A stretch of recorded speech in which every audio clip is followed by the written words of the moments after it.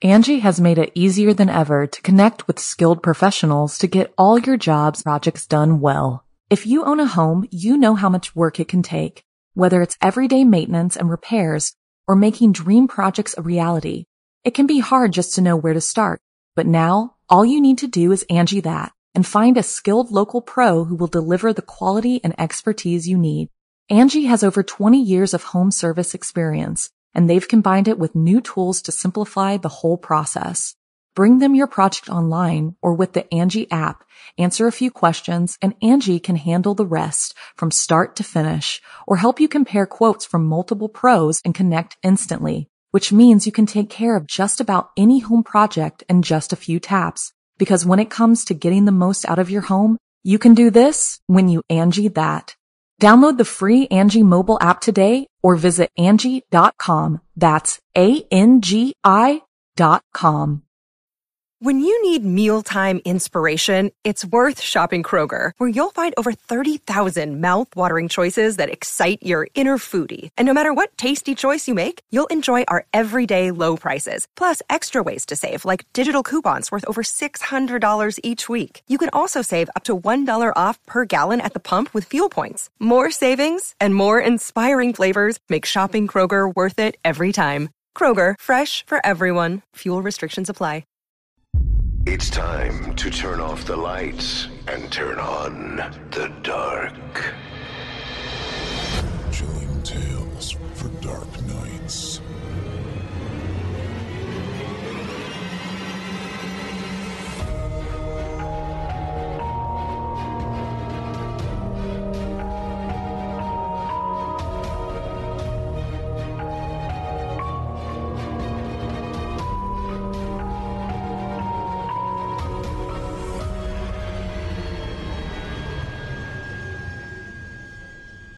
Good evening, listener. You're listening to Chilling Tales for Dark Nights. On tonight's edition, we invite you to leave behind your safe reality and descend with us into the frightening depths of the most terrifying imaginations, with 2 audio adaptations of frightening fiction about possessive pain and ravenous relationships. I'm your host, Otis Gyrie, filling in for my good friend Steve Taylor.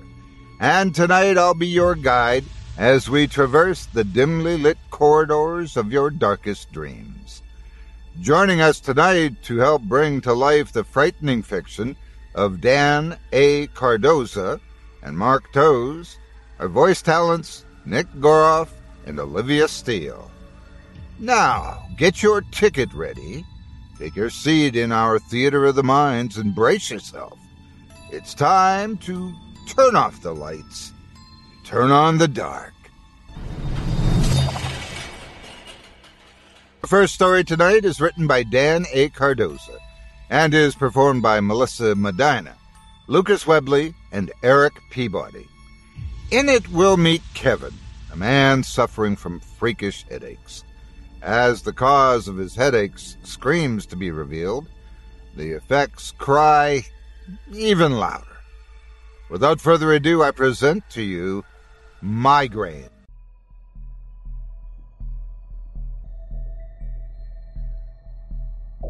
There are 1,000 ways a house can invite you in, but first you have to knock.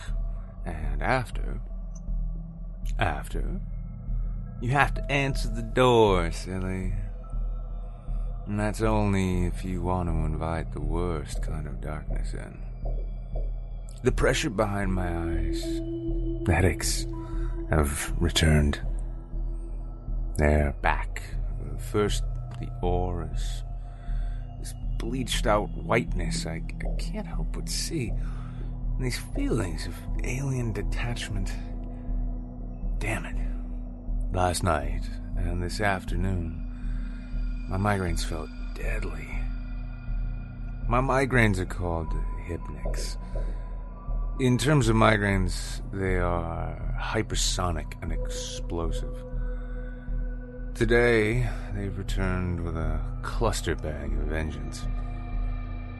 My new prescription, Maxalts. It's the only thing that can kick their ass.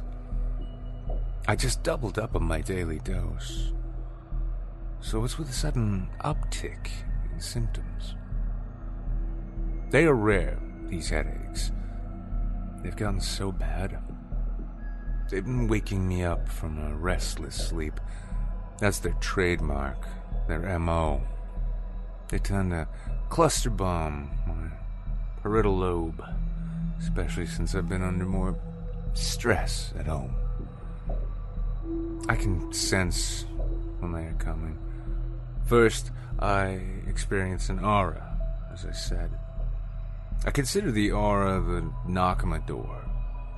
Not long after, these bright flashes stumble across the threshold of my mind. That's when I know the explosive migraines will follow.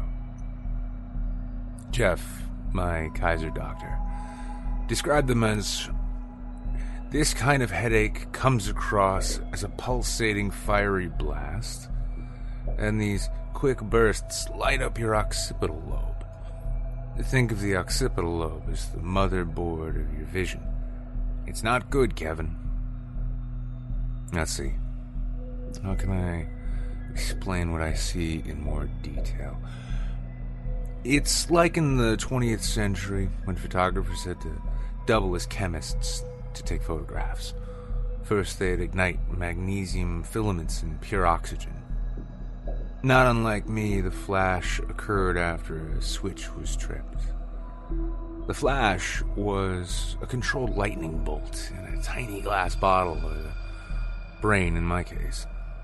The flashes allow the darkest of subjects to be washed in light. After I experience the aura, I get this rusty taste in my mouth. It's followed by this whir and whining sound. The scary noise reminds me what it sounds like when a spark of fire or light unwinds, just like in one of those vintage 50s flashbulbs. The headaches have been fewer, granted, but they've gotten worse. They're more intense when I feel vulnerable, angry, and out of control. Gotta tell you, that's how I spend a lot of my time lately. Dude, out of control and angry. It was MD Jeff Wade at Kaiser diagnosed the exotic migraines almost 5 years ago. Not long after, I got married for a third time. The joke is I married 3 monsters. One Medusa and her 2 deformed teenage pit bulls. GP Wade calls my headaches migraines on crack. They've been associated with extreme violence. I told my doctor that my headaches aren't very helpful with everything at home. I explained that I wasn't sure I could cope with everything going down in my life. But he said because I was a teddy bear, he was sure I wouldn't act on any of my feelings of aggression. MD Jeff was nice, though. He said he was aware of how they can make me feel out of control at times. But he was optimistic that I would be able to adjust to them without the medication and all. Oh, okay. That makes me feel better. Not. I joked with my practitioner. He smiled. He said I should consider myself a kind of rock star because the damn headaches gave me a good excuse to get off work anytime I needed to. I like my GP. He's got my back. I explained how I didn't want to be off work and loved my job. I told my MD how getting out of the house helps me cope with my wife's bitter twins. He's aware how I don't trust those 2 simple bastards. My brand of headaches has been described as alarm clock headaches because of the way they startle you awake. There have been nights I don't get much sleep on purpose, just to avoid the auras and out-of-control migraines. Lately, I have been getting migraines during daylight hours. They have gotten so bad. I won't dare tell my physician, otherwise he might pull my driver's license. And what in the hell is all this sadness and anxiety I feel lately. This overcast of funk in my mental trunk. I have to get a handle on all of this shit. Coming unglued is the last thing I want or need. Divorce. I need to bring up that I want a divorce. They're driving me crazy. My third family. Plus, I'm good at avoiding confrontation, but with work and all, I've been too distracted. It's been pretty shitty lately. Recently, I've worked long hours just to avoid my miserable home life. Having two Charlie Manson 14-year-old clone twins doesn't help. Those little shits are intent on sabotaging my entire life. Ever since I married their mother 5 years ago, they have been committed to breaking this up. They want Daddy back, the piss ants. I helped Helen get back child support a few years ago. Now I'm the enemy to her mongrel sons. The two teenage punks have been pissed off at me ever since. And what's up? Their old man abandoned them and doesn't pay a dime in child support. Still, they love him even more each day. They don't give a shit that their mother had to work 2 jobs just to keep them fed. And now, basically, they all live off of me. It's like having 3 botfly larvae under your skin. And that's pissing me off. And oh, did I tell you that the bitch, Helen, has been cheating on me while I'm away at work? That's why I enjoy my photography hobby so much. Gets me out of my skin. If only for a short while. Okay, so I do have a few reasons to be stressed. I arrive at my destination, this nearly falling, isolated 2-story Gothic Victorian on the way to Colusa, California. It's later than I planned. Darkness is clenching its fist around a bright orange pathetic ball that insists on imitating the setting sun.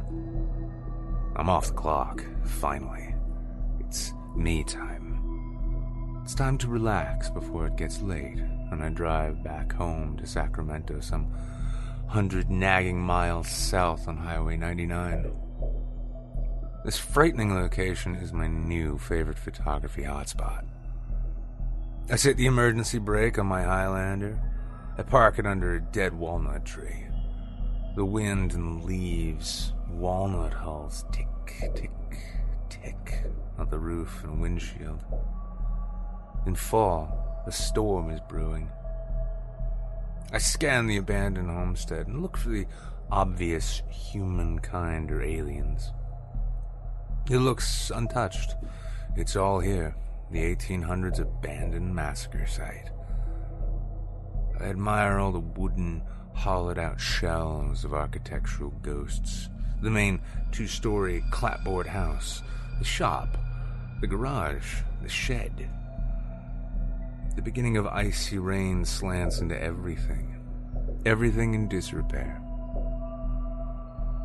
The 2 floors Victorian reminds me of an old-world Portuguese sailing ship for some reason. It has the same salty wooden bone structure, a bow, a mizzenmast, and a stout stern.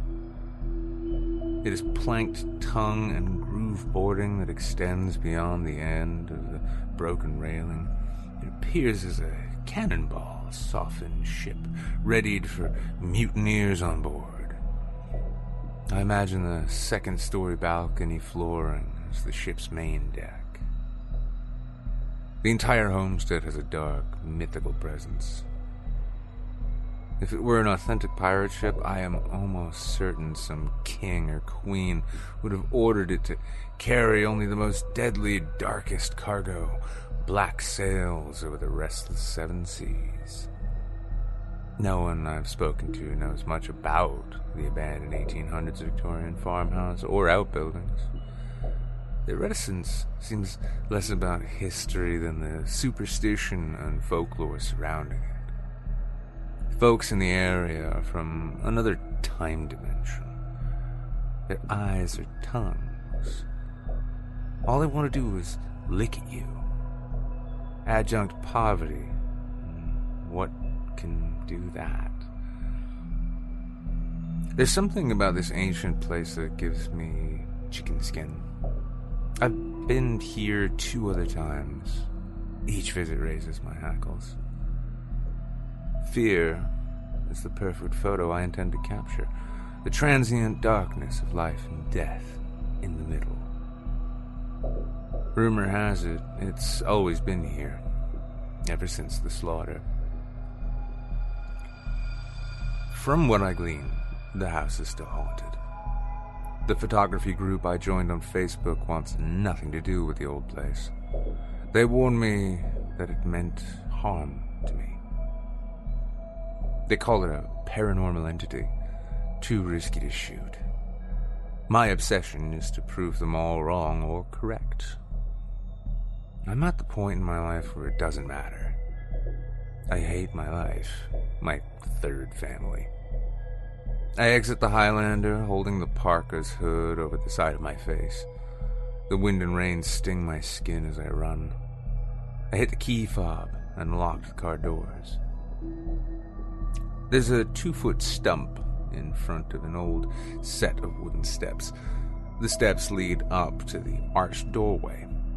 There's a welcome mat in front of the door. The opening is ajar, lockless. A horseshoe turned upside down. Blackness greets me as I enter. I shake the water off my jacket as I look around. Everything is graying orange from the sun attempting to set through the crack between the sky and the horizon. The heavy rain-soaked clouds have nearly succeeded in drowning it out of sight. The broken windows welcome the impending blackness. You can live out your MasterChef dreams when you find a professional on Angie to tackle your dream kitchen remodel. Connect with skilled professionals to get all your home projects done well. Inside to outside, repairs to renovations. Get started on the Angie app or visit Angie.com today. You can do this when you Angie that.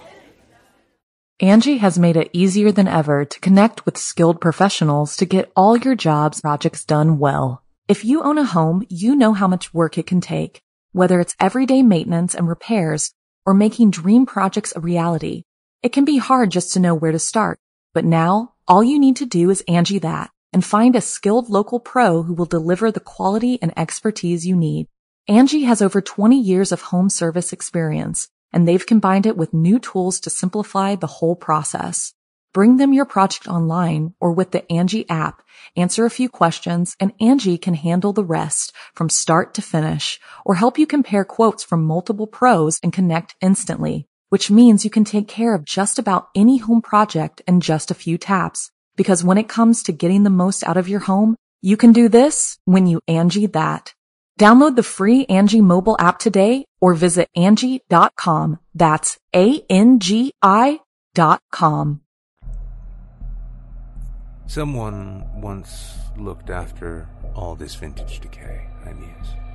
At least enough to prevent the outdoors from taking over and completely moving in. For the most part, the old residence has averted the temptation of vandals. Not one person has tossed a Molotov cocktail into the foyer in an attempt to unleash it. Gasoline fires never climbed the stairs into the bedrooms. The large house's ethereal wooden bone structure and muscular anatomy look out of place in the region's landscape of double-wide trailers and bankrupt farmhouses. I'm not going to lie to you. I'm on edge. But that's what I love about the mysterious place. That's what I cherish in life, especially now. I'm a pressure cooker. Can you hear me hiss? Just listen. I'm an amateur photographer. It's not my job. I travel the state's Highway 20 for work. The state of California employs me. Property lines, encroachments. I settle almond and pecan quarrels. Trees don't give two shits about fences. Farmers do. And so it's my job to keep the regional ranchers and farmers from feuding and turning into the Hatfield and McCoys. It is a fences make good neighbors sort of thing. The plot boundaries that I verify prevent a righteous amount of shotgun blasts to the faces. I find that part of my job rewarding, but it's not my passion. Exploring and photography is my passion. I am employed as a land surveyor. It's the third time I've stopped by the old two-story to photograph its essence. My first visit to the rundown two-story house was 3 years ago. I've been in no hurry to return until now. This will make it my third visit, maybe my final one. It's not like nature will reclaim the damn abandoned place anytime soon. And after all, California is not the Amazon jungle, especially up here in Colusa County, where there are more crappy corn and bean fields than wild. I've taken my time about coming back here. Something feels ominous. But obsession is like a leaky faucet that doesn't want to fix a drip. What draws me in here? In part, it's the winters and summers and how they interact with the abandoned Victorian that is most attractive. All the decaying moodiness and slow burn corrosion.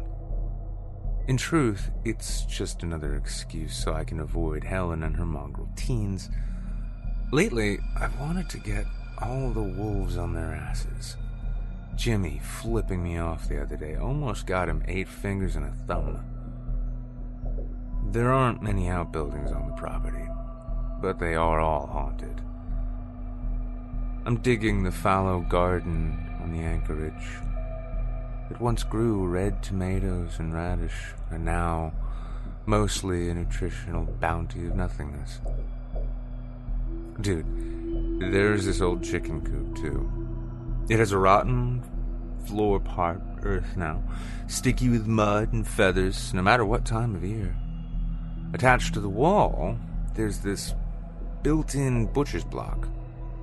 The beefy block sports a weathered surface, cracks and hatchet cuts. It was used to separate small farm animals from their heads. On the floor, next to the butcher's block, there's this hot-dipped galvanized bucket. It's rusted red now. I'm almost certain it caught a few dozen goats and sheep's eyes, innards, heart, lungs, gizzards. I'd say about 10 pounds when filled with guts. There's a quintessential pet cemetery in the back of the dilapidated house. It sports 4-H crosses in the property's true northern corner. It was a corner where 2 fences once twisted rusty barbed wire together to help ward off evil as it flew in off the dead field toward the farmhouse. Witchweed as thick as livestock fur encircles the damn makeshift graveyard. Tumbleweeds dance just north of the barbed wires, tumbling, always tumbling. Aren't we all? The detached garage looks more like a motorcycle fix-em-up shop than a place to shelter a rundown family car a farmer can't afford. Its east wall is leaning in the direction anywhere the wind wants it to go. Maybe a struggling farmer or rancher greased tools under the patched-up roof. Perhaps they poured gas and diesel into cans. Blood hung buck deer to the skin, butchered them good. What's left on the ground is greasy and splintered. It's a more chaotic slaughterhouse floor than 2x12-inch planks made to soak up Pennzoil. Through a shattered window in the house, you can see an old John Deere tractor. It insists on staying broken down behind the house. It rests on what was a piss-colored lawn, now more weeds than failure. It looks so damn tired, the tractor, having been sold and resold. If it had a tongue, it would be hanging out, spent and dragging around its rusty old chisel plow. The old green John Deere surely has never been paid off. A lot of hungry farmers and bad crops thought of that. But the house itself, the dark Victorian, well, it's by far the most intriguing of all the skeletal remnants. If everything outside the vintage clapboard is dead antiquity, then everything inside the ghastly walls of the house includes ghosts with unfinished business. In my mind's eye, I can visualize them. The bloody ghosts, dressed to the hilt in their Baroque Sunday suits and gowns as they swirl and whirl in the hollowed-out first-story great room. Some distance away from the front of the house, I can hear the occasional hiss of a car as it whizzes past the old farmhouse. Each vehicle is a mechanical blur, intent on getting out of the storm I'm in.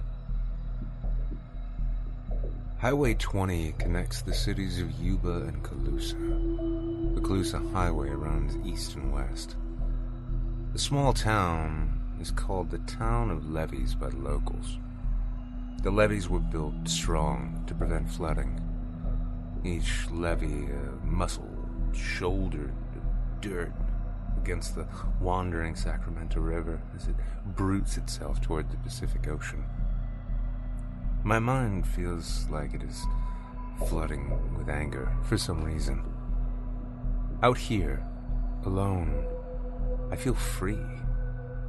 At least while I am in this abandoned house, I feel as though I am on the dark side of the moon. I'm thinking back to the first time I entered the house. Come along. I'd been careful not to fall through any of the rotten floorboards. It was over the holes in the decaying floor where the smell was worse. Moldy, corroding clothing appeared to be scattered about on the dirt, discarded and bloody. Dead animals, their skeletons under the house. I shot fisheye that night, for the first time. I shot fisheye that night, the first visit. I recall using my Canon EF 14mm f2L lens. In some house areas, the holes in the roof and ceiling lined up. It allowed me to shoot the stars against this foreboding backdrop of blackness. The precise framing added to the wonderful context of each photo. I completed the second one about a year after the first photo shoot. Back then, I focused on the home's massive fireplace, its hearth, the redwood mantel, what was left behind, and what might have been taken. The room felt possessed. I speculated that the round and oval water-damaged rings on the manteltop could have been from a small urn that once housed a dead somebody's ashes. I got hung up for the longest time about who'd want to take them.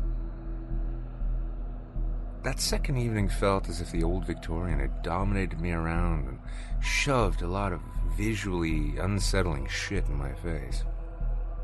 It was as if I was being led around by a photographic dominatrix. All the excitement had turned me into a photography camera slave during that particular shoot.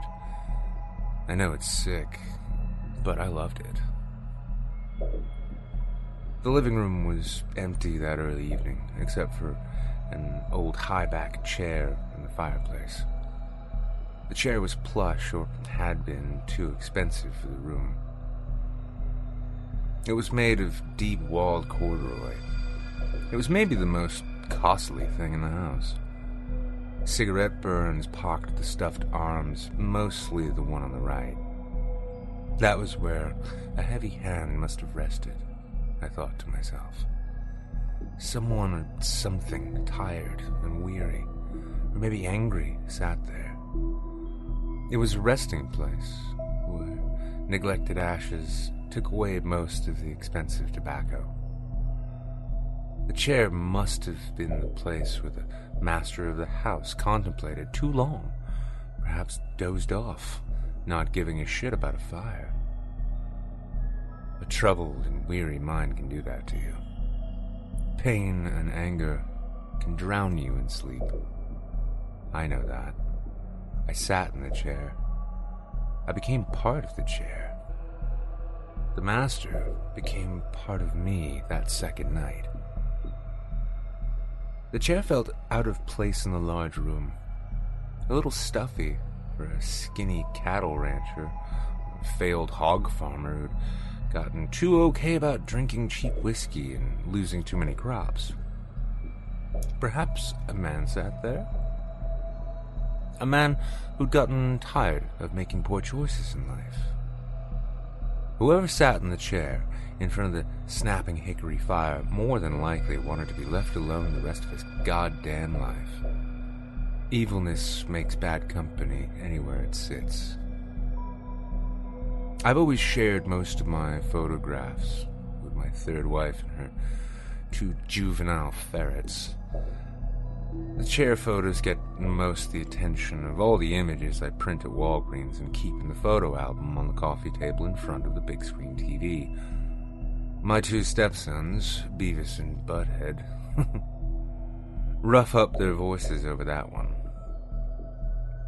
The emotions I intend to generate by leaving the scarier photos on the coffee table are designed to invoke fear, but that hasn't worked. This evening, I intend to shoot the kitchen, having saved it last. Kitchens are a family's beehive of activity. They tell us so much about all the intricate dynamics of a family. I love feeling like a voyeur as I head to the heart of the house. I have no choice. My photo seductress is thrashing my ass with a black whip. She demands I move along quickly. She's hot. She tells me she's got some gorgeous photos waiting for me in the kitchen that they are to die for. I got something good and sexy for you, she laments. I situate myself. It's a magnificent kitchen. Lots of built-in cabinets and countertops. There's lots of broken cupboard space and broken china on the floor. Based on the look of the chipped paint on the walls, it's always been different shades of poor man white. As the last daylight, what enters muddies the kitchen colors into near obsidian. Darkness has let itself in through a failed patch in the 12-foot ceiling and roof in the kitchen. It has also seeped through the broken latticed kitchen window. Upgraded cabinet handles and drawer pulls grace the drawers and doors, now rusted. Half of the 50s relics have been stolen and missing. Most drawer bottoms are pulled and cracked, unable to stash a clutch of silverware, set of farmer dull steak knives. Hulls of walnut shells litter the wooden counters, along with a ton of rat shit. It's easy to figure out that someone who had a lot of pent-up passion couldn't afford a butcher block. There's not an inch of flat surface in the kitchen that hasn't been slashed or chopped. Someone cut deep gashes into what was a large wooden table. It must have been while using a hefty meat cleaver or large butcher knife. Possums and raccoons have made themselves comfortable, shitting all over the place, in the cabinets and on the shelves. Mice crap sprinkles the floor as thick as wedding rice. A massive latticed window graces the wall at the end of the kitchen, minus most of the glass. The window framework is fractured and splintered. The large family farm table's left leans next to the windowsill. Inside the kitchen, it feels like a meat locker. I cinch up the collar of my parka again. I carefully step around the holes in the cracked linoleum and decayed floorboards. Bent nails appear as barbed hooks. Snared at the tips is animal fur and bits of skin leather and unknown tissue. I attach the Nikon flash securely. I adjust the camera's settings to the aperture speed. I begin to capture my ghostly photos one flash at a time. It's in the kitchen where I feel this atmosphere of pressure. It's a cloudy and murky mix of discourse and horror. I love my dominatrix for being so sadistic and forceful. Rose thorns begin to run through my veins. I continue to shoot with excitement. I begin to feel at one with the kitchen. I'm the dead center of a photographic autopsy. I take pictures to support my findings.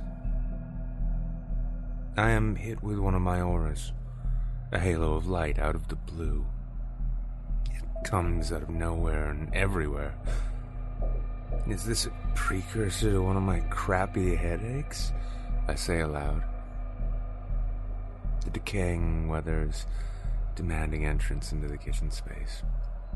The kitchen is evolving into a storm. A wintry jungle is beating its blustery war drums outside, bare branches against the outside wall from the skeleton of a dead maple tree. Torn window curtains flap and flag against the peeling wallpaper, just above the shredded wainscoting. I observe out the window. The lightning strikes are moving closer. Each strike is an alien entity intent on walking toward me. Aliens who use electrical stilts quicken their pace in my direction. I hear the sizzling and frying sound. The smell of burnt flesh is unmistakable. The kitchen cupboards rattle like sabers in battle. A failed cupboard hinge gives way, axing its damaged door to the floor. Active lightning enters the butcher shop. It falls to the floor and somehow keeps triggering. My camera flash is pulsating napalm. In the middle of all the light and sparks, I can see what appears to be a man's arm. The arm is covered in dirt and sweaty blue denim. It thrusts downward in a vicious arc over and over again. The flesh is tearing. Bacon is being sliced, and pigs are squealing. Rain and cast-off spatter the entire kitchen red. My migraine is a locomotive. It's a locomotive dragon. It runs over me, and when it's done, I can hear its tail whip past my head. After the blast of lights shuts off, the room is noiseless. My breathing is labored. I fear that my vision won't reappear. Instantly, I am violently thrown to the floor. I'm not sure how, but the farmhouse tells me to kill. Kill. Kill. Yet, another voice says, you don't have to do this. As soon as I regain my vision, I stand and haul ass in the direction of the front door. To hell with any notion of a broken leg or neck if I happen to slip down a random rabbit hole. I exit the 2-story farmhouse, nearly tripping down the broken steps to the ground. I'm done with the bloody farm. For good, I tell myself. So long, bitch, I yell at the house behind me. I quickly get into my Highlander. I lock the doors.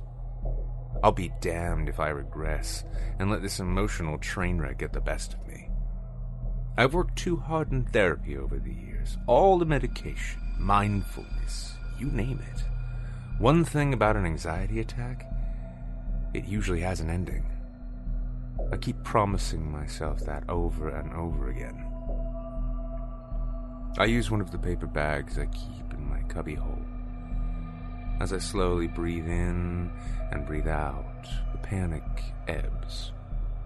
Next, I use the empty sack and my extra sweatshirt to wipe down the window fog. When I turn on the air conditioner, it helps to clear away the remaining humidity just for a minute. Outside, all I see is bad weather and dead trees whisking in the fierce wind. A walnut tree branch falls onto the hood of my rig. To hell with the dent. I release the emergency brake. Thunder and lightning shuffle the icy layers of wet sky. I power in reverse and quickly spin into a U-turn. Easing up to the highway, I look both ways and inch onto Highway 20 in the direction of Yuba City and home. In the rear view, my new camera flash continues to trigger in the kitchen. I intend to keep all this crazy shit to myself.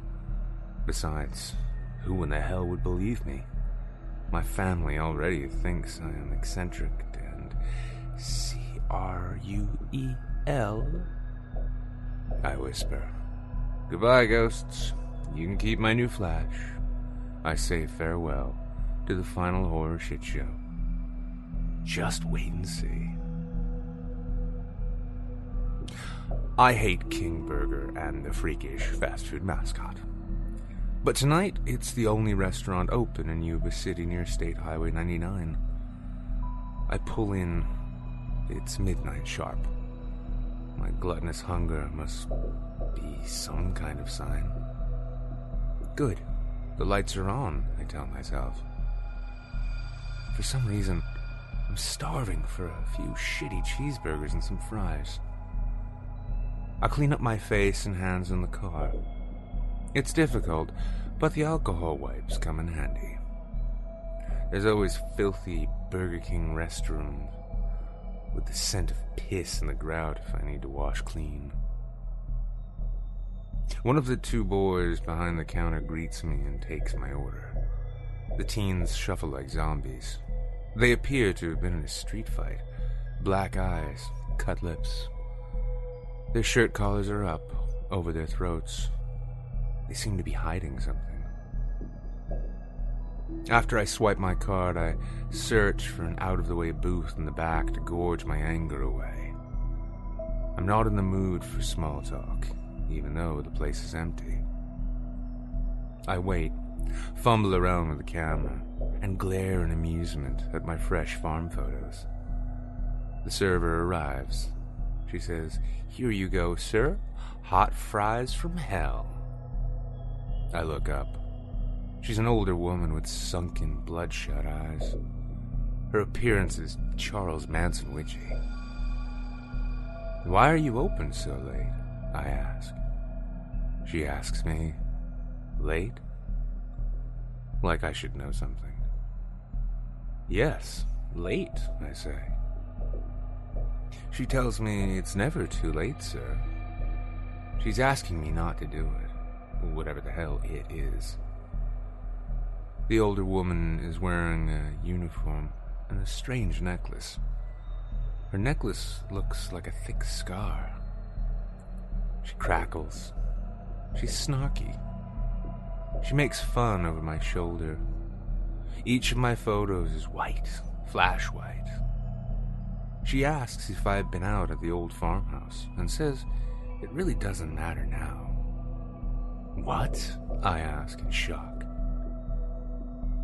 "Did I ask you a question?" Does she say, "Kevin, got wax in your ears?" Does she want to know if I've been to the farmhouse? I look down, get ready to tell her to take a hike. I look up. She's gone. Jesus, it's freezing in here. BK must have turned on the conditioner to freshen up the place. With every breath, I see a plume of condensation. The mist quickly thickens in the frigid air.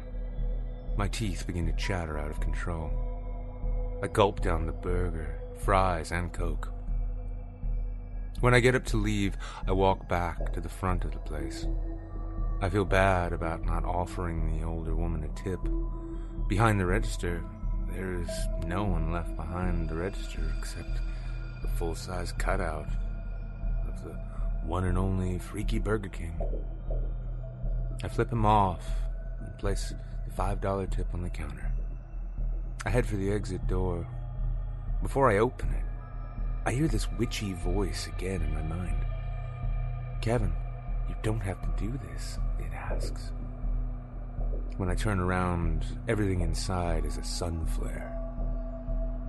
I squeeze the Highlander's key fob to unlock it as I run toward my car. The doors chirp open. Before I get in, I look back again at the Planet Burger King. Inside the building, one after the other, the lights click off, row after row, until it's darkness. After I release the emergency brake and speed south towards Sacramento's home, I notice the parking lot lights shut off in the rear view. Row 1, and then 2, 3, and 4. In the sticky tar of early morning, I speed south on Highway 99. I'm spent. I lock my eyes on the blacktop. In some strange way, I regret going home. I worry about how my symptoms can mimic a brain aneurysm or other neurological disease. Hurt, pain, and worry begin to wash their dirty laundry in my mind. They all rinse and repeat. High beams approach me from the opposite direction on the narrow highway. They streak past me too close. I imagine death, instant death, so close yet far away. It's one burst of light after the other. I begin to feel angry and resentful. In my thoughts, it's as if something is taking over the silicone chips and solid-state circuitry. I whip the Highlander off the highway and onto the beginning of a dark country road. This road 27. At the first gravel turnout, I pull in and skid to a stop. Inhale. Exhale, I say out loud. My head is rattling like my ex-mother-in-law's horrid pressure cooker. I'm certain it's going to explode. "I'm sorry," I shout to every last one in my dark thoughts. I grip the steering wheel with all my strength. I begin smashing my head against the steering wheel over and over again until it feels good. Dig my fingernails into its leathery hide. I glance in the rear view. "Who are you?" I ask. No one answers. I gaze into the mirror as the horror of it all begins to run the red lights through the intersections of my synapse. Terrible thoughts hijack thinking. She lied. Said size doesn't matter. Your stepsons need braces. Kevin, I'm sorry, Kevin. There are pending layoffs. I love you like a meal ticket, Kevin. It's too difficult to love you. I wish you were more like Kyle, my ex. You aren't my real father, Kevin. Shove it. Kevin, I'm writing an RX for a new medication. Why did you quit wearing your wedding ring? There, out in the darkness, I can see a glint of lightning in the distance. It's walking in my direction. It's stainless steel, bright, with sharp, serrated edges. I can hear the thunder in my gut and feel its ungodly release. Calmness washes over me as I await the storm. It arrives just in time before Kevin disappears. Once in the driveway at home, it notices that every light in the house is on. It is anger. Inside, the TV is running full blast. It is a headache. The boy's dog they just had to have is cowering in a corner. Sammy's crapped and pissed up the hallway carpet. Next to the pizza box on the kitchen counter are several sharp knives. Under one of the blades, a fly is attempting to die with all the grace it can muster. It picks up the knife with its right hand exposing the fly. It mercy kills the fly with its left thumb. The blade glints from all the lights they always forget to turn off. The longest knife rings and tings while being lifted. It walks to its favorite chair. Someone spilled a Coke on the seat and left the can half-crushed. Next, it boots up YouTube on the TV screen. It clicks on his favorite white noise channel. It turns the volume up high. The living room is all light and hiss. Every damn thought in its head doesn't belong to him. When I was a kid, I loved the game rock, paper, scissors. It thumbs the blade of the tempered steel knife. Perfectly sharp, it thinks. Rock, paper, scissors, it whispers softly. Pizza, fly, knife, it says almost in a hush. Pizza, fly, knife, it says loudly.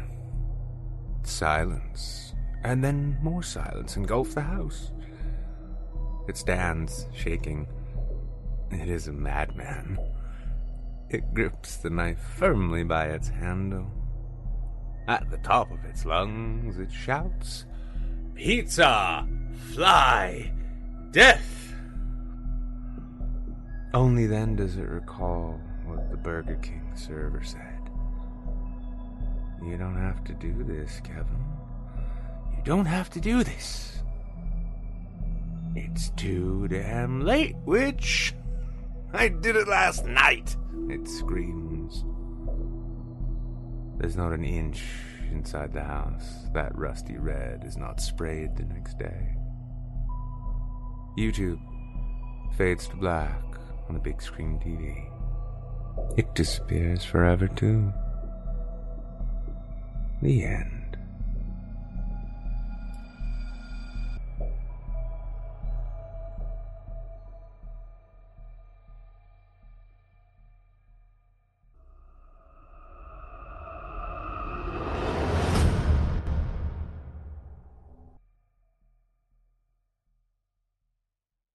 I hope you enjoyed Migraine, as written by Dan A. Cardoza and voiced by Nick Goroff. You can find more by author Dan A. Cardoza's work right here on our website, creepypastastories.com, by searching Cardoza. That's Cardoza. While there, check out his Amazon page, featuring his newest literary release, Burn Barrel. Here's a synopsis. We all have one, believe it or not. A burn barrel. In it, we stoke what we assume to be harmful, used up and broken things, just out of reach, dreams that never made it, nightmares that insist on haunting us, things that go bump in the night. What we place in the burn barrel, we command to pray at the altar of flames. Enjoy literary horror at its finest and check it out today. Voice actor and 2016 Evil Idol champion Nick Goroff's talents can be found on our very own Chilling Tales for Dark Nights YouTube channel, as well as on past episodes of the Simply Scary podcast. You can also join Nick on his own YouTube channel, Wizard of Cause. If you do drop by, don't forget to let him know you heard him here. Our second tale of the evening is written by Mark Toes and performed by Olivia Steele and Nick Goroff. All marriages have their secrets, and if this next tale tells us anything, it's especially the ones you least expect. Now, without further ado, I present to you Nocturnal Pursuits of the Elderly. Saturday night. It seemed to take forever to come around. I can hardly bear it.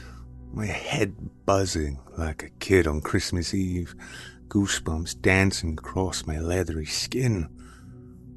Usual time, pet? Please, dear. And don't forget to feed Alfred.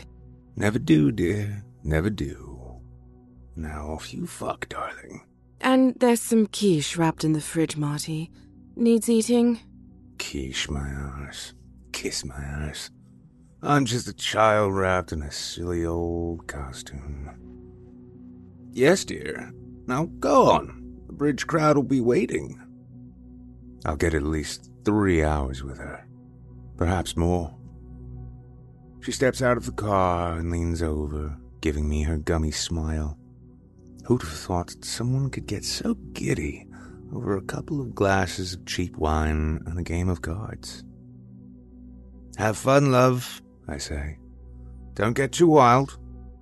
It made her day when they let her join a few years ago. Picky, apparently, about who they let in. I've only ever met John. Installed the security system and sensors throughout both houses. Shy as a schoolgirl, he was. Nice enough, I suppose. Ah, there she goes. My dearest Susan. As she hobbles up the driveway, I offer a wave. Her oversized handbag clutched between her knobbly fingers. Doesn't get out much, bless her. And happy wife, happy life, and all that. 40 years on Tuesday, and the majority of them are peaceful. And we're off. It's hard adhering to speed limits when urgency flows through your veins, but I don't like to tempt fate. These nights are special, ones to be savored, and every second counts. I wind the window down, enjoying the breeze and the smell of the night that fills me with nostalgic melancholy. Long summer evenings on our bikes, legs going like the clappers as though we could escape the inevitability of darkness. I offer a commemorative howl to the already visible larger-than-life 3/4 moon. Damn, I love Saturdays. Forecaster said there's a heat wave coming, but for now, coolness caresses me, going some way to calm my nerves. Sinatra sings his smoothness on the radio too, but some punk DJ with no right to fade the master out starts spitting out words, spreading mold. So much bad news. Local politicians and their barefaced lies. Homeless numbers going through the roof. An influx of drugs in the area. And beware, the full moon killer is still at large and will likely strike again next week. Please make sure you report any suspicious behavior to your local police station. Have a pleasant evening, friends. The changeover track kicks in. Some one-hit wonder from the 80s. As I roll up the driveway, Alfred spies me, immediately starting to rub himself against the door, tail eloquently swishing with expectation. Susan's pride and joy. Fur as soft as the night sky, but a privileged little fucker that I have no time for. Put a cat flap in the tradesman entrance, but the stupid little hairy bastard still insists on using the front door. I get out of the car and breathe in most of the evening, offering next door's bedroom window a glance, prompting a shudder to run down my spine. To be young again. Get out of it, I say, sweeping my foot across the front step, just missing Alfred's behind. He retreats behind Susan's graying horned statue of whatever the fuck that is. But by the time I close the door, his distorted and annoying face is back at the frosted glass, offering a forgiving and hopeful meow. Go play with traffic. We've lived here for over 30 years now. Back in 97, we decided to split the house and rent the next door out. We figured it would be worth the initial costs if we could get a decent return, and being a builder myself, we came well within budget. Even converted both lofts into makeshift studios, skylights and all. Best decision we ever made. taking some financial pressure away and meaning we could retire early. It gave me a whole new lease on life, too. Walking almost too fast for my arthritic legs, I head towards the kitchen and grab the quiche from the fridge. Quiche, my arse. Guilt? A little. But we've all got our skeletons, secret fantasies, dark areas of our minds that only we have the map to. And don't come over all innocent with me. Here you go, you little shit, I say to Arthur, sliding a generous slice across the step. The word of this to Susan, I'll fuck you up, okay? Alfred meows and strokes himself against me like a two-bit male hooker. Glad we understand each other. Now eat the shitty quiche. I can't even remember telling her that I liked it, but I don't have the heart to tell her I don't. Almost falling up the stairs, my breathing becomes fast and erratic, accompanied by a stirring down below and an involuntary squeal. In our bedroom, the familiar heavy scent of my wife's body butter awaits, as does the obscene number of illuminated amateur sculptures on the corner dressing table, the ones she makes in the studio. Half human, half animal. All garbage. Still, as I work at the secret panel of the closet, my adrenaline overrides anything but thoughts of my Charlotte. There she is, beautiful. As I squeeze myself into it, limb by limb, the PVC suit squeaks its indecent soundtrack until finally I begin zipping it up over my belly. Gloves next, and now the leather mask. Alas, I am a creature of the night, invisible, stealthy, leaving no trace. I'm charged, but feel the need to remind myself a costume is just a costume as I stagger down the stairs. There's even a temptation to jump the last few, as I used to, when my legs were more than just solidified dust. But thoughts of Susan coming home and finding me broken at the bottom of the steps, head to toe in leather, dissuade flight. I doubt she would believe I was playing at being Batman. The cold draft swallows me as I open the basement door, bringing with it a sharpness of alcohol. The only other hobby of mine. I flick on the light and carefully navigate the concrete steps, running my leather-clad fingers across the smoothness of the stone. Beetroot, turnip, celery. It's incredible what you can make good wine from. Susan's not a fan of the stuff, but I think it's healthy to have different interests, especially when there's an empty nest. She's got her bridge club, her pottery, and plenty of books about gemstones, animals, even those weird ones under the bed that she thinks I don't know about. I like making liquor, and, well, let's call them after-hours pursuits. Space always feels bigger than it is, likely down to what I know, or possibly just the airiness of it. I added alcoves into the wall as a nice touch, a couple of my latest batch sitting proudly within them.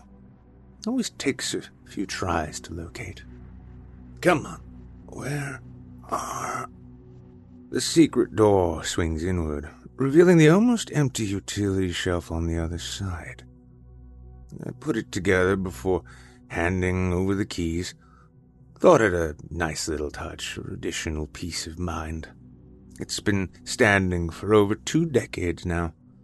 Just another example of my craft. One more screw and... there we go. Clear. And into the makeshift laundry that I helped do the plumbing for. I recall how grateful she was at the time. Said I was a genius. Giddy with anticipation, I make my way up the steps. Inhale. Exhale. Inhale. And with a satisfying click of the handle, I'm in. It's a strange and familiar feeling that washes over me. A euphoric combination of anticipation, desire, and homeliness. Everything is different, softer, like a mini vacation to somewhere new. Much more than voyeurism. We have a special bond. I've spoken to her, made her laugh, fixed the downstairs toilet, mowed her lawn, even poured her a glass of beetroot wine on her patio. I feel part of her life, breathing in her air, inhaling her molecules of perfume, a light and seductive concoction that tickles the back of my throat. This is more like a relationship, you see.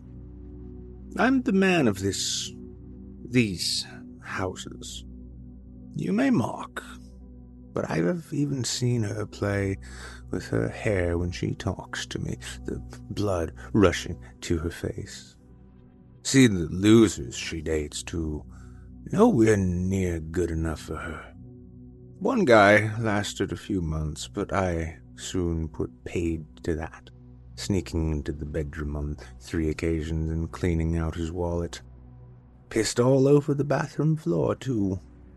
There's a new guy on the scene now, but he won't last, not if I have anything to do with it.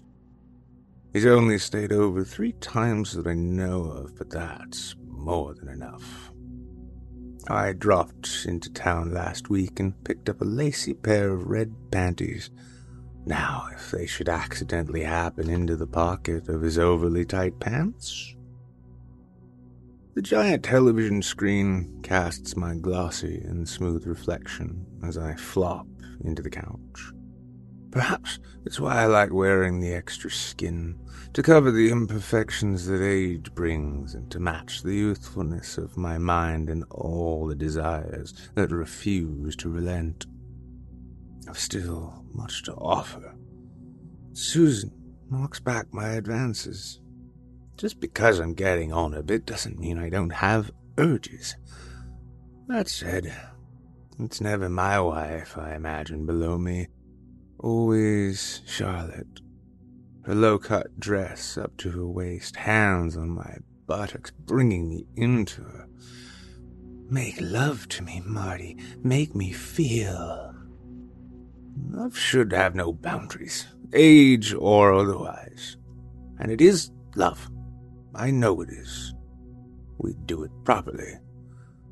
I'd tell Susan first, and then we could escape to the country and stay in a B&B for a while until we decided the next steps. Just keep telling yourself that, Marty. I reached over, tonguing the rim of the wine glass smeared with lipstick, before sipping some of the remaining wine and swirling it around in my mouth.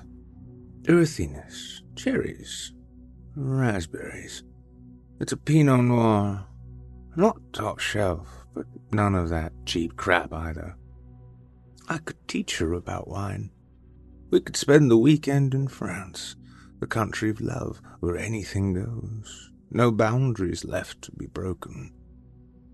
As I push myself up, I notice 3 boxes in the corner of the room and make my way over. One has the word charity scrawled across the side, full of clothes, ornaments, DVDs. The other 2 are unmarked and full of books, everything from Twilight to Dale Carnegie. I guess she must be having a clear-out of sorts. Untidiness greets me in the kitchen. Lots of stuff scattered across the counter. Sometimes I do a bit of cleanup, not being a fan of slovenliness, but it all depends on how the night rolls. There's nothing much of interest in the fridge, though I can't resist fingering a dollop of cream from the mini birthday cake. 32 candles squished in there, someone having a shitty sense of humor. I wrote her a poem for her birthday, and I'll read it to her one day. The smell of perfume gets even stronger as I make my way up the stairs. No need to avoid the creak of the 4th step. That's only a factor when she's still in the house. I must admit, those visits are becoming more regular, but before you start judging, I don't get up to no funny business. I just sit in the plush chair, watching and listening.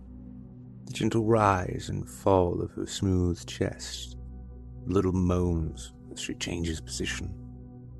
Okay, once I did climb onto the bed, nestling behind her, inhaling and sucking on strands of her long brown hair. I didn't feel so good about it, though. Drew a line, right there and then. I'm not one of those pervert types, I assure you. As I cross the threshold to her bedroom, I'm transported to that now familiar and different world, a mellow heaven full of dizzying scents. Oh, Charlotte. I pull back the sheets of the bed, take off my mask, and pull the zipper of the suit down, finally letting myself fall into the softness, my tongue lapping at the linen, my bare chest slaking across her nest. Drawing back the sheets over my shoulders, I continue to squirm with delight, imagining her naked form doing the same. Nearly 5 years strong now. I knew you were the one. The others meant nothing. Fell in love with you as soon as I saw you, my dear Charlotte. As I said, I'd leave Susan for her if that's what it came down to. 40 years of marriage just for one night with my true love. My eyes fall across the linen basket. I try. I really do. Each Saturday night, as I return home, I convince myself never again. But the pull is strong. It's not just a sexual thing. It makes me feel closer to her. The smell and taste lingering long after I remove the panties from around my face. I'm not a pervert. Besides, nothing should be forbidden between the lovers. I remove the ones shoved down the side of the suit, sliding them into the edge of the basket, and collect the fresh ones. Almost immediately, I feel the blood running to my... The fuck? Headlights leak through the window, the accompanying engine, louder still. No, that can't be. She's never home before 11. Breath held, I run to the window, my heart pounding as I watch Charlotte's 10-year-old Audi come to a halt, a small rental van pulling close behind. Shit!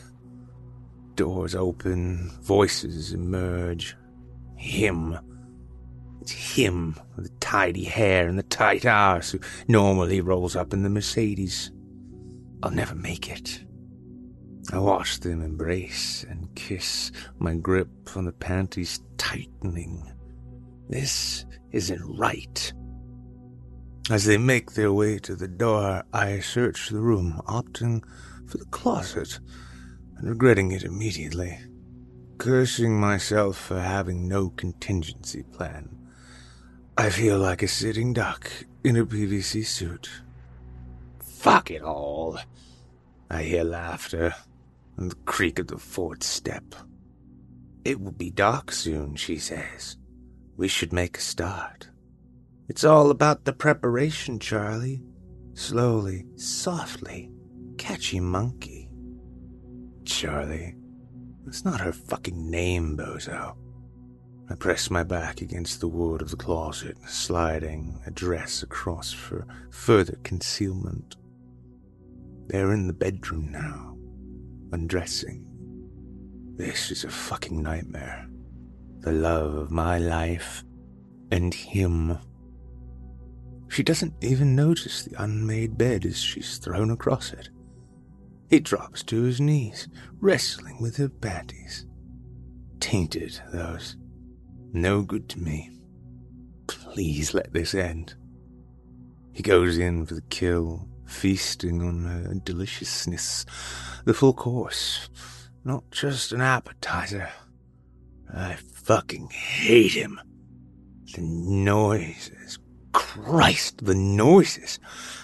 I squirm against the wood, holding my breath at the accompanying squeak, but I don't think they notice. Suddenly, I wish I was playing bridge. Anything but this. He moves on top of her, wrapping his mouth around her now exposed nipple. I still love you, Charlotte. We'll fix this. His pants drop to the floor, and the shirt. Pink briefs. What the fuck is this? His moans get louder, breathing too, and soon he's thrashing into her as though she's a sack of potatoes. Don't know what that means, but it all looks so demeaning. I can't watch. It's too much. Reciprocating the groans, poor Charlotte does her best to pretend she's enjoying it, but how could she be? I edge forward, sliding my feet to the front of the closet. It has to be smooth, or the game is up. The bed begins to shake wildly, scraping against the wall. Bang, bang, bang. Oh, Charlotte, why do you cheapen yourself? 3, bang. 2, bang. 1. I make my move, wincing at the feedback from my athletic legs as I drop to the floor and scramble toward the crumpled heap of clothes. Shoving the black panties in my mouth, I slip my hand in my suit and pull out the red ones. Here goes nothing, I think, sliding them into Loverboy's pocket. Her moans grow louder still as she does her best to keep him happy. Why, Charlotte? Why? Time to go. Crossing over the threshold into the hallway, I get to my feet with a grimace and glance over my shoulder only to see them still entwined in debauchery. Like fucking animals they are. That's not love. Where's the tenderness? And so much for slowly, catchy monkey. He's going at her like a jackhammer. I slide the stolen panties up into my suit and zip up, wondering what happened to real love. As I close the basement door, I catch my breath and begin to cry. We'd be happy. I know it. Susan? I love her too, just in a different way. Besides, she shows the cat more affection than me. I get lonely, see. I might be over the hill, my face wearing life and too much sun, but I still miss the tender touch of a female. Making my way up my basement steps, I bring the panties to my face and inhale. All is well until visions of them invade my head, tainting those sheets I was nestled within only a few minutes ago, and under my roof. I pause halfway up, feeling lightheaded and out of breath. There are groans in my head, bouncing around just like the bed. Bang, bang, bang. It's enough to drive a man insane. Inhale. Just a mistake. We all make mistakes. She'll regret it in the morning. Inhale. It's a relief to close the basement door behind me. Inhale. I pour myself a whiskey and slump into the living room couch, unzipping and rubbing the panties across my chest, sliding them slowly downwards. Still so early. Fuck! I'm aroused but can't bring myself to do it. He's in my head. The fucker. The neat-haired, tight-assed fucker. She's moving out. My Charlotte is leaving me, and without so much as a word. I know we shouldn't have let her pay by the month. And after a couple more whiskeys, I hear voices and move toward the bay window, watching them as they carry some of her things into that shitty little van, finally driving off into the distance. Oh, Charlotte. Angrily, I wrap the panties around my head and fall onto the couch sobbing. Another whiskey. Another. Finally, a tidal wave of exhaustion approaches. It takes a while to realize what's going on. The blue flashing to my left prompts me to reach out, knocking the tumbler to the ground. Shit, fuck. Hello? Shit. I aim for the green button again. Hello? It's me, Marty. It's 10:30. Where are you? I'm so sorry, love. I fell asleep. I'll be there in 5. Can't you wait inside? Yes, okay. I'm on my way. Sorry, love. Yes, I said I'm sorry. Fuck a duck. On my second attempt, I thrust myself from the couch towards the door, and it's not until I'm halfway down the driveway I realize I'm leather-clad with panties stuck to my face. Fuck it to hell and back. Snapping my head up and down the street, I rush inside and slam the door behind me. Come on. It takes what feels like inhuman strength to peel off the suit, and by the time I'm out, I'm dripping with sweat and can hardly breathe. Worst night ever. Using the banister, I drag myself upstairs and shove the PVC costume back behind the panel. But true love never runs smooth, I keep telling myself. The same temptation to jump the stairs washes over me as I slip an arm through my shirt. Finally, I'm out the door, decent, but exhausted and heartbroken. Cool evening air rushes through the window, but I have the smell of sweaty PVC in my nostrils. Fortunately, Susan couldn't smell a fart if it slapped her on both cheeks. Traffic lights blur, the dotted white line becoming one as I drive slightly over the speed limit. A first for everything, but I hate to think of her standing outside on her own. She's still my Susan. There she is. I give her a flash, and she offers a wave and a smile. God bless her. Good night, love? Have you been crying? No, it's the wind. Was it fun? Always, she says, fixing her hair in the mirror. Did you enjoy the piece? I did up to a point, I reply, pulling away. And then I started missing you. Liar. Is that whiskey on your breath? Just a little hot toddy, love, I reply, noticing how strongly I'm gripping the wheel.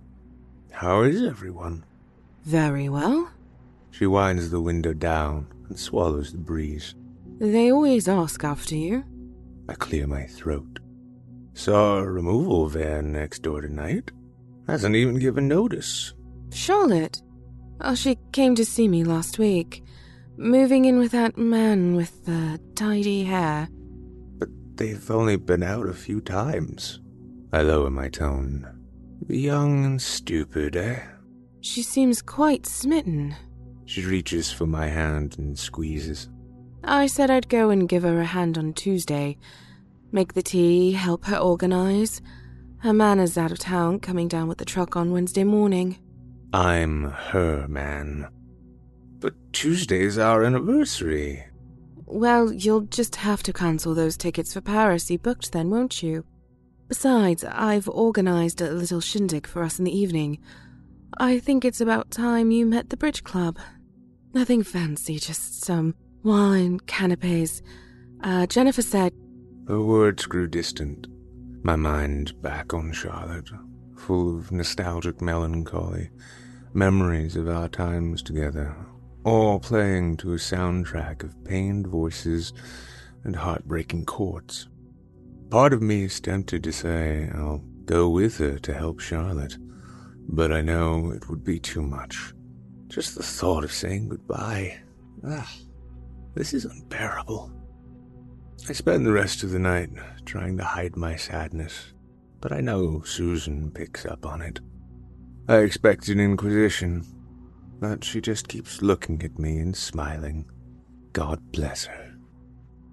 The next couple of days continue much the same way. I do my best, but sometimes I have to leave the room, biting on my lip to fight back the tears. Susan leaves me be, but I know she'd be there for me if needed.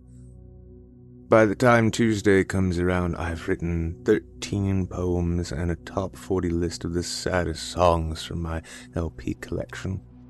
Oh yes, it hits hard, and not just in terms of the heat. Through the bay window, I see Charlotte's brown curls and the smile across her face that I know won't last. She slams the car door shut and all but skids toward the front door, disappearing behind the hedgerow. Going over there now, love? Susan says from the front of the house. There's another quiche for you on the top shelf of the fridge. Oh, and listen out for the door, will you? Poor fucking Alfie. Wait, how long are you planning? The door slams shut. Christ. The thought of facing guests is unbearable. All the fake smiles and superficial chatter when my heart is bleeding. I spend the day alternating between pacing the room and flopping on the couch, occasionally picking up the crossword and just staring at it. She's in my head. The scent, the smile, the laughs, the panties. But I'm even too heartbroken to consider pleasuring myself. I have no appetite either, but I make sure Alfred gets a generous slice of the sloppy mess in the fridge, just because I hate him so fucking much. Early afternoon already. What the hell are they doing across there? I take to pacing again, thinking back to the time we spent together in the dark. Moonlight falling across her cheek. Oh, how I long to kiss those soft and youthful lips, slide my fingers into the negligee and caress her warmth. I'm a hopeless romantic, nourished on thoughts of walks on the beach and rolling in the sand. Another bout of tears threatens to release, and I curl my fingers into a fist. Tomorrow she will be out of my life for good. The afternoon is swallowed by a black hole of grief and despair, the eventual knock at the door tempting me to scramble behind the couch. But I know Susan has gone to some trouble, and that somehow I need to snap myself out of this stupor, stop being so damn selfish. I open the door to 4 of the dullest-looking wrinklies I've ever seen. 2 men, 2 women. It looks as though they were all made from the same mold. Pale and graying skin, downturned mouths, prominent hanging jowls, and eyes like flooded marsh ground. Christ, is this what I look like to Charlotte? Hello. But nobody replies. They just shuffle past me, little bags in one hand and a covered serving dish in the other, which they place on the table as they pass. Mouth agape, I watch them continue trudging through the living room and begin lining up outside the basement door like albino lemmings. Excuse me, I say, but another tap at the door steals my attention. More of them, another 6 clones, all with little bags and more dishes. I recognize John at the back of the group, only because of the twitch in his right eye. John? Marty? It's an absurd situation, and my head, already in bits, struggles to comprehend any of it. Before I can even string a sentence together, my phone begins to vibrate. Susan? What the hell is... Yes, 10 of them. What? I'm not in the mood for this, Susan. Please tell me what is happening. Yes, of course I love you. Yes, I trust you. Oh, Christ. Oh, fuck. How... How did you know? Look, Pet, No. I don't know it came... What? You can't be serious. Susan, All right. Yes, I'll do it. Okay. I'll see you in an hour. Shit. Drone number 1 turns the handle, and the others follow him down into the basement. As the last grey face crosses the threshold into my other world, I replay the conversation with Susan in my head. She knows about the suit. How? And what's all this about an anniversary present? I follow the already flattened tread in the carpet, performing more laps, occasionally stopping to fill my tumbler with whiskey, and eventually scampering upstairs to wrestle with the suit. It takes an eternity in the heat to squeeze into it. What the fuck is going on? Everything seems so futile now. My Charlotte is leaving me, but this is the icing on the cake. How can I ever look my wife in the eye? The phone rings again, and I tentatively answer it, feeling as though I may internally combust at any moment. Yes, dear. Okay, dear. On my way, dear. The excitement I usually feel walking down these stairs is replaced with trepidation and an ominous sense of finality. Susan and her friends have trespassed into my world, and I'm about to establish why. I reach the last few steps to see the secret door already ajar, and the shelf on the other side unscrewed and slid across. How the hell did she know? Susan? As I walk through into next door's basement, I get a faint whiff of familiarity, a heavy concoction of spice and smoke. And is that music? Ascending the concrete steps towards the warm yellow light makes my stomach churn. If she knows about the door... Susan? At the top of the stairs, the music is louder still. Susan! I approach the ever-increasing noise, noting the gemstones trailing up the stairs. And what's that? It sounds like moaning, or muffled cries. Legs feeling like lead weights, I take the steps one by one, my nostrils filling with more of that heavy sweetness. Susan! I notice the ladder to the attic pulled down and the gentle sway of the ceiling light. More prolonged groans emerge. And what the hell is that slapping sound? I arch my neck to see the shifting light, assuming it to be a candle flame. Susan! My heart pounds as I clasp my hands around the cold steel. One step at a time, I begin the ascent, blood pounding in my ears, almost surprised my legs support me. Above me, heavy breathing, squeaking, squelching, pounding. An acrid, sweaty smell begins to fall across me, above and beyond what was there before. Something horrible lies beyond that rectangular portal. I know it. Finally, I emerge, almost losing my footing as I take in the savagery surrounding me. I see a lion, deer, cat, panther, leopard, even a fucking lobster, grunting, thrusting, bending, twisted jungle of surrealness coming at me from all directions. I place my hands down for balance, wincing at the touch of the cold plastic that appears to run the loft's full length. There only, I imagine, to catch whatever juices drip. Happy anniversary, my wife says between pants, but I haven't a clue which one she is. Your present's in the corner. What the fuck is going on, Susan? Oh, come on, Marty, she says, ripping the cat mask off. I should have guessed. We've all seen what you get up to after lights out. What? What are you talking about? Oh, Christ. She knows it all. But how?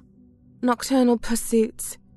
Her nigger stuffed in your mouth, running around her bedroom dressed in leather, beating your chest like Tarzan.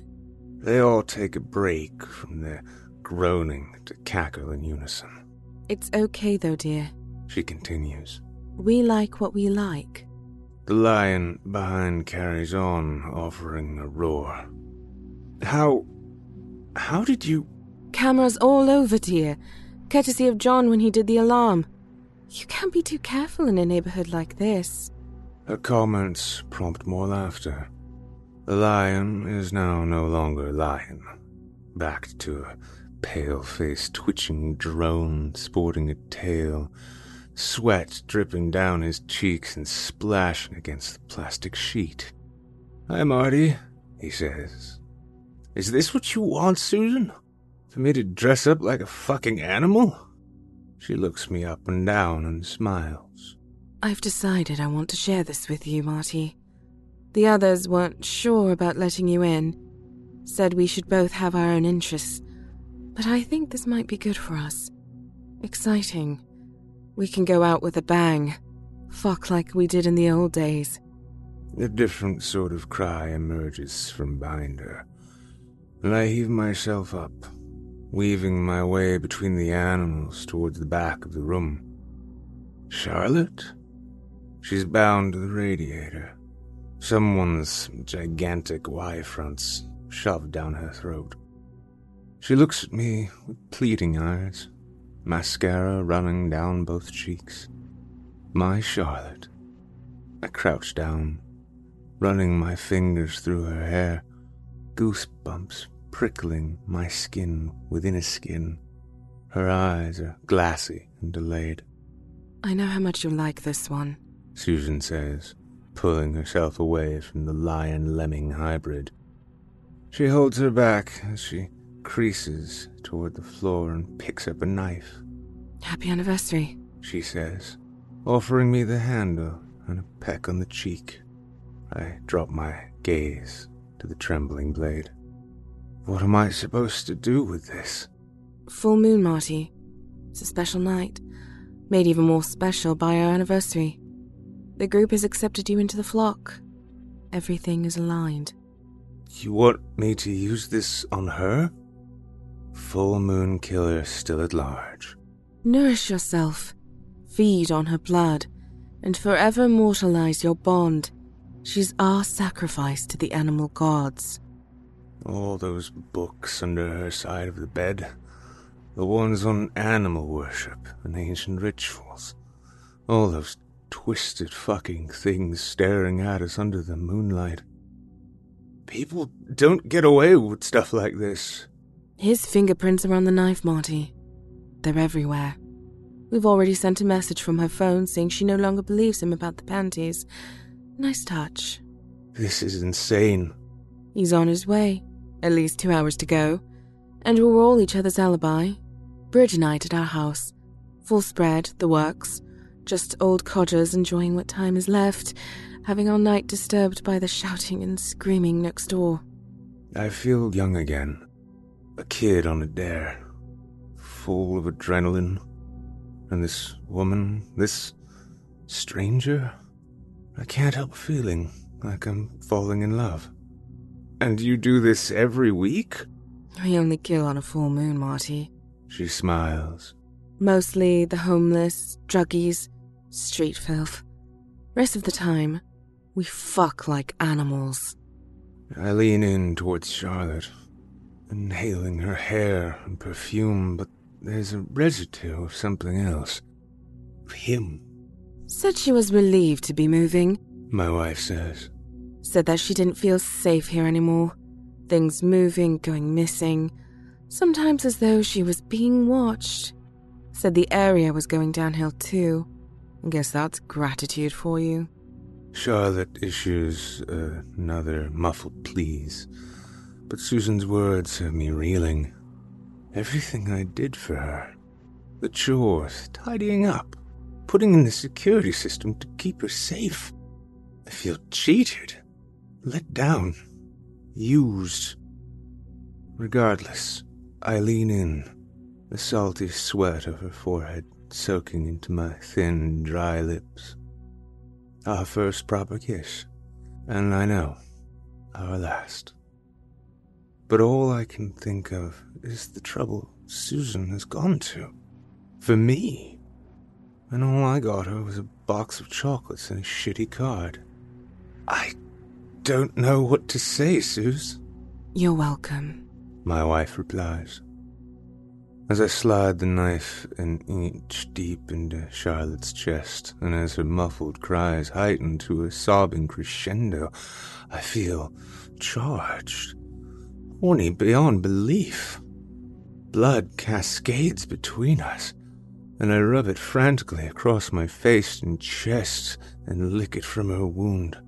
Soon the others join, like animals at a watering hole, lapping up the liquid, fighting for the best spot. Writhing on the floor, Charlotte reaches out to me. But our fling is over. I have a marriage to work on, and she can watch for a change. Thirst quenched, I borrow Pasty's mane to attend to my wife in the corner with as much vigor as I can manage for a man of 67. It turns out I am a cat person after all. Go again, Susan? As she purrs, I howl at the moon, framed in the skylight.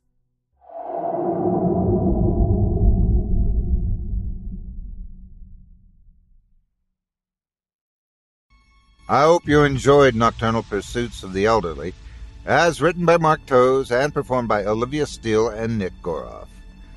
You can find more by author Mark Towes' work on our website, creepypastastories.com, by searching Towes. That's Towse.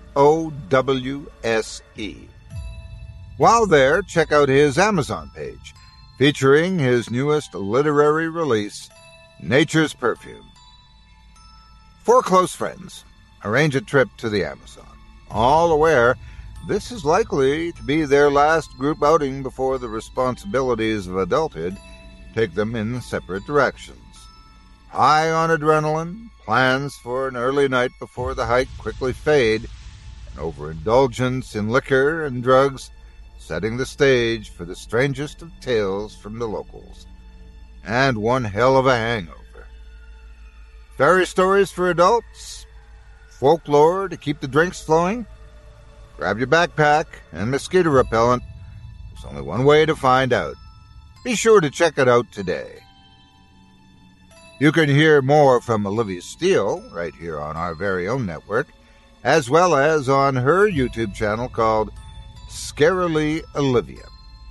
Now, our weekly descent into the depths has just about come to a close. But before we go, I'd like to take a moment to thank you for joining us tonight, and remind you to take a moment to stop by our iTunes page and leave Chilling Tales for Dark Nights a 5-star review and a kind word. And follow us on Facebook, Twitter, and Instagram if you haven't already. And of course, subscribe to us on YouTube, where you can find an archive of our work going back to 2012. And consider signing up as a patron at our website, chillingtalesfordarknights.com, to show your support and get all of our content ad-free. I'm your host, Otis Jari, and as always, it's been a pleasure. Tune in again next week when we, once again, turn off the lights and turn on the dark. Sweet dreams, listener. Sweet dreams.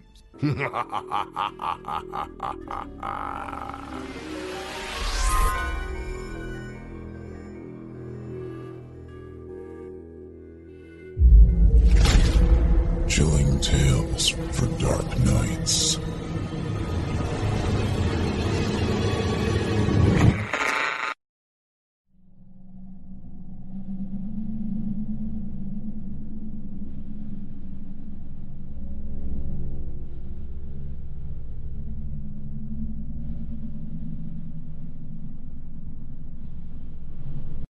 Angie has made it easier than ever to connect with skilled professionals to get all your jobs projects done well. If you own a home, you know how much work it can take, Whether it's everyday maintenance and repairs or making dream projects a reality, it can be hard just to know where to start.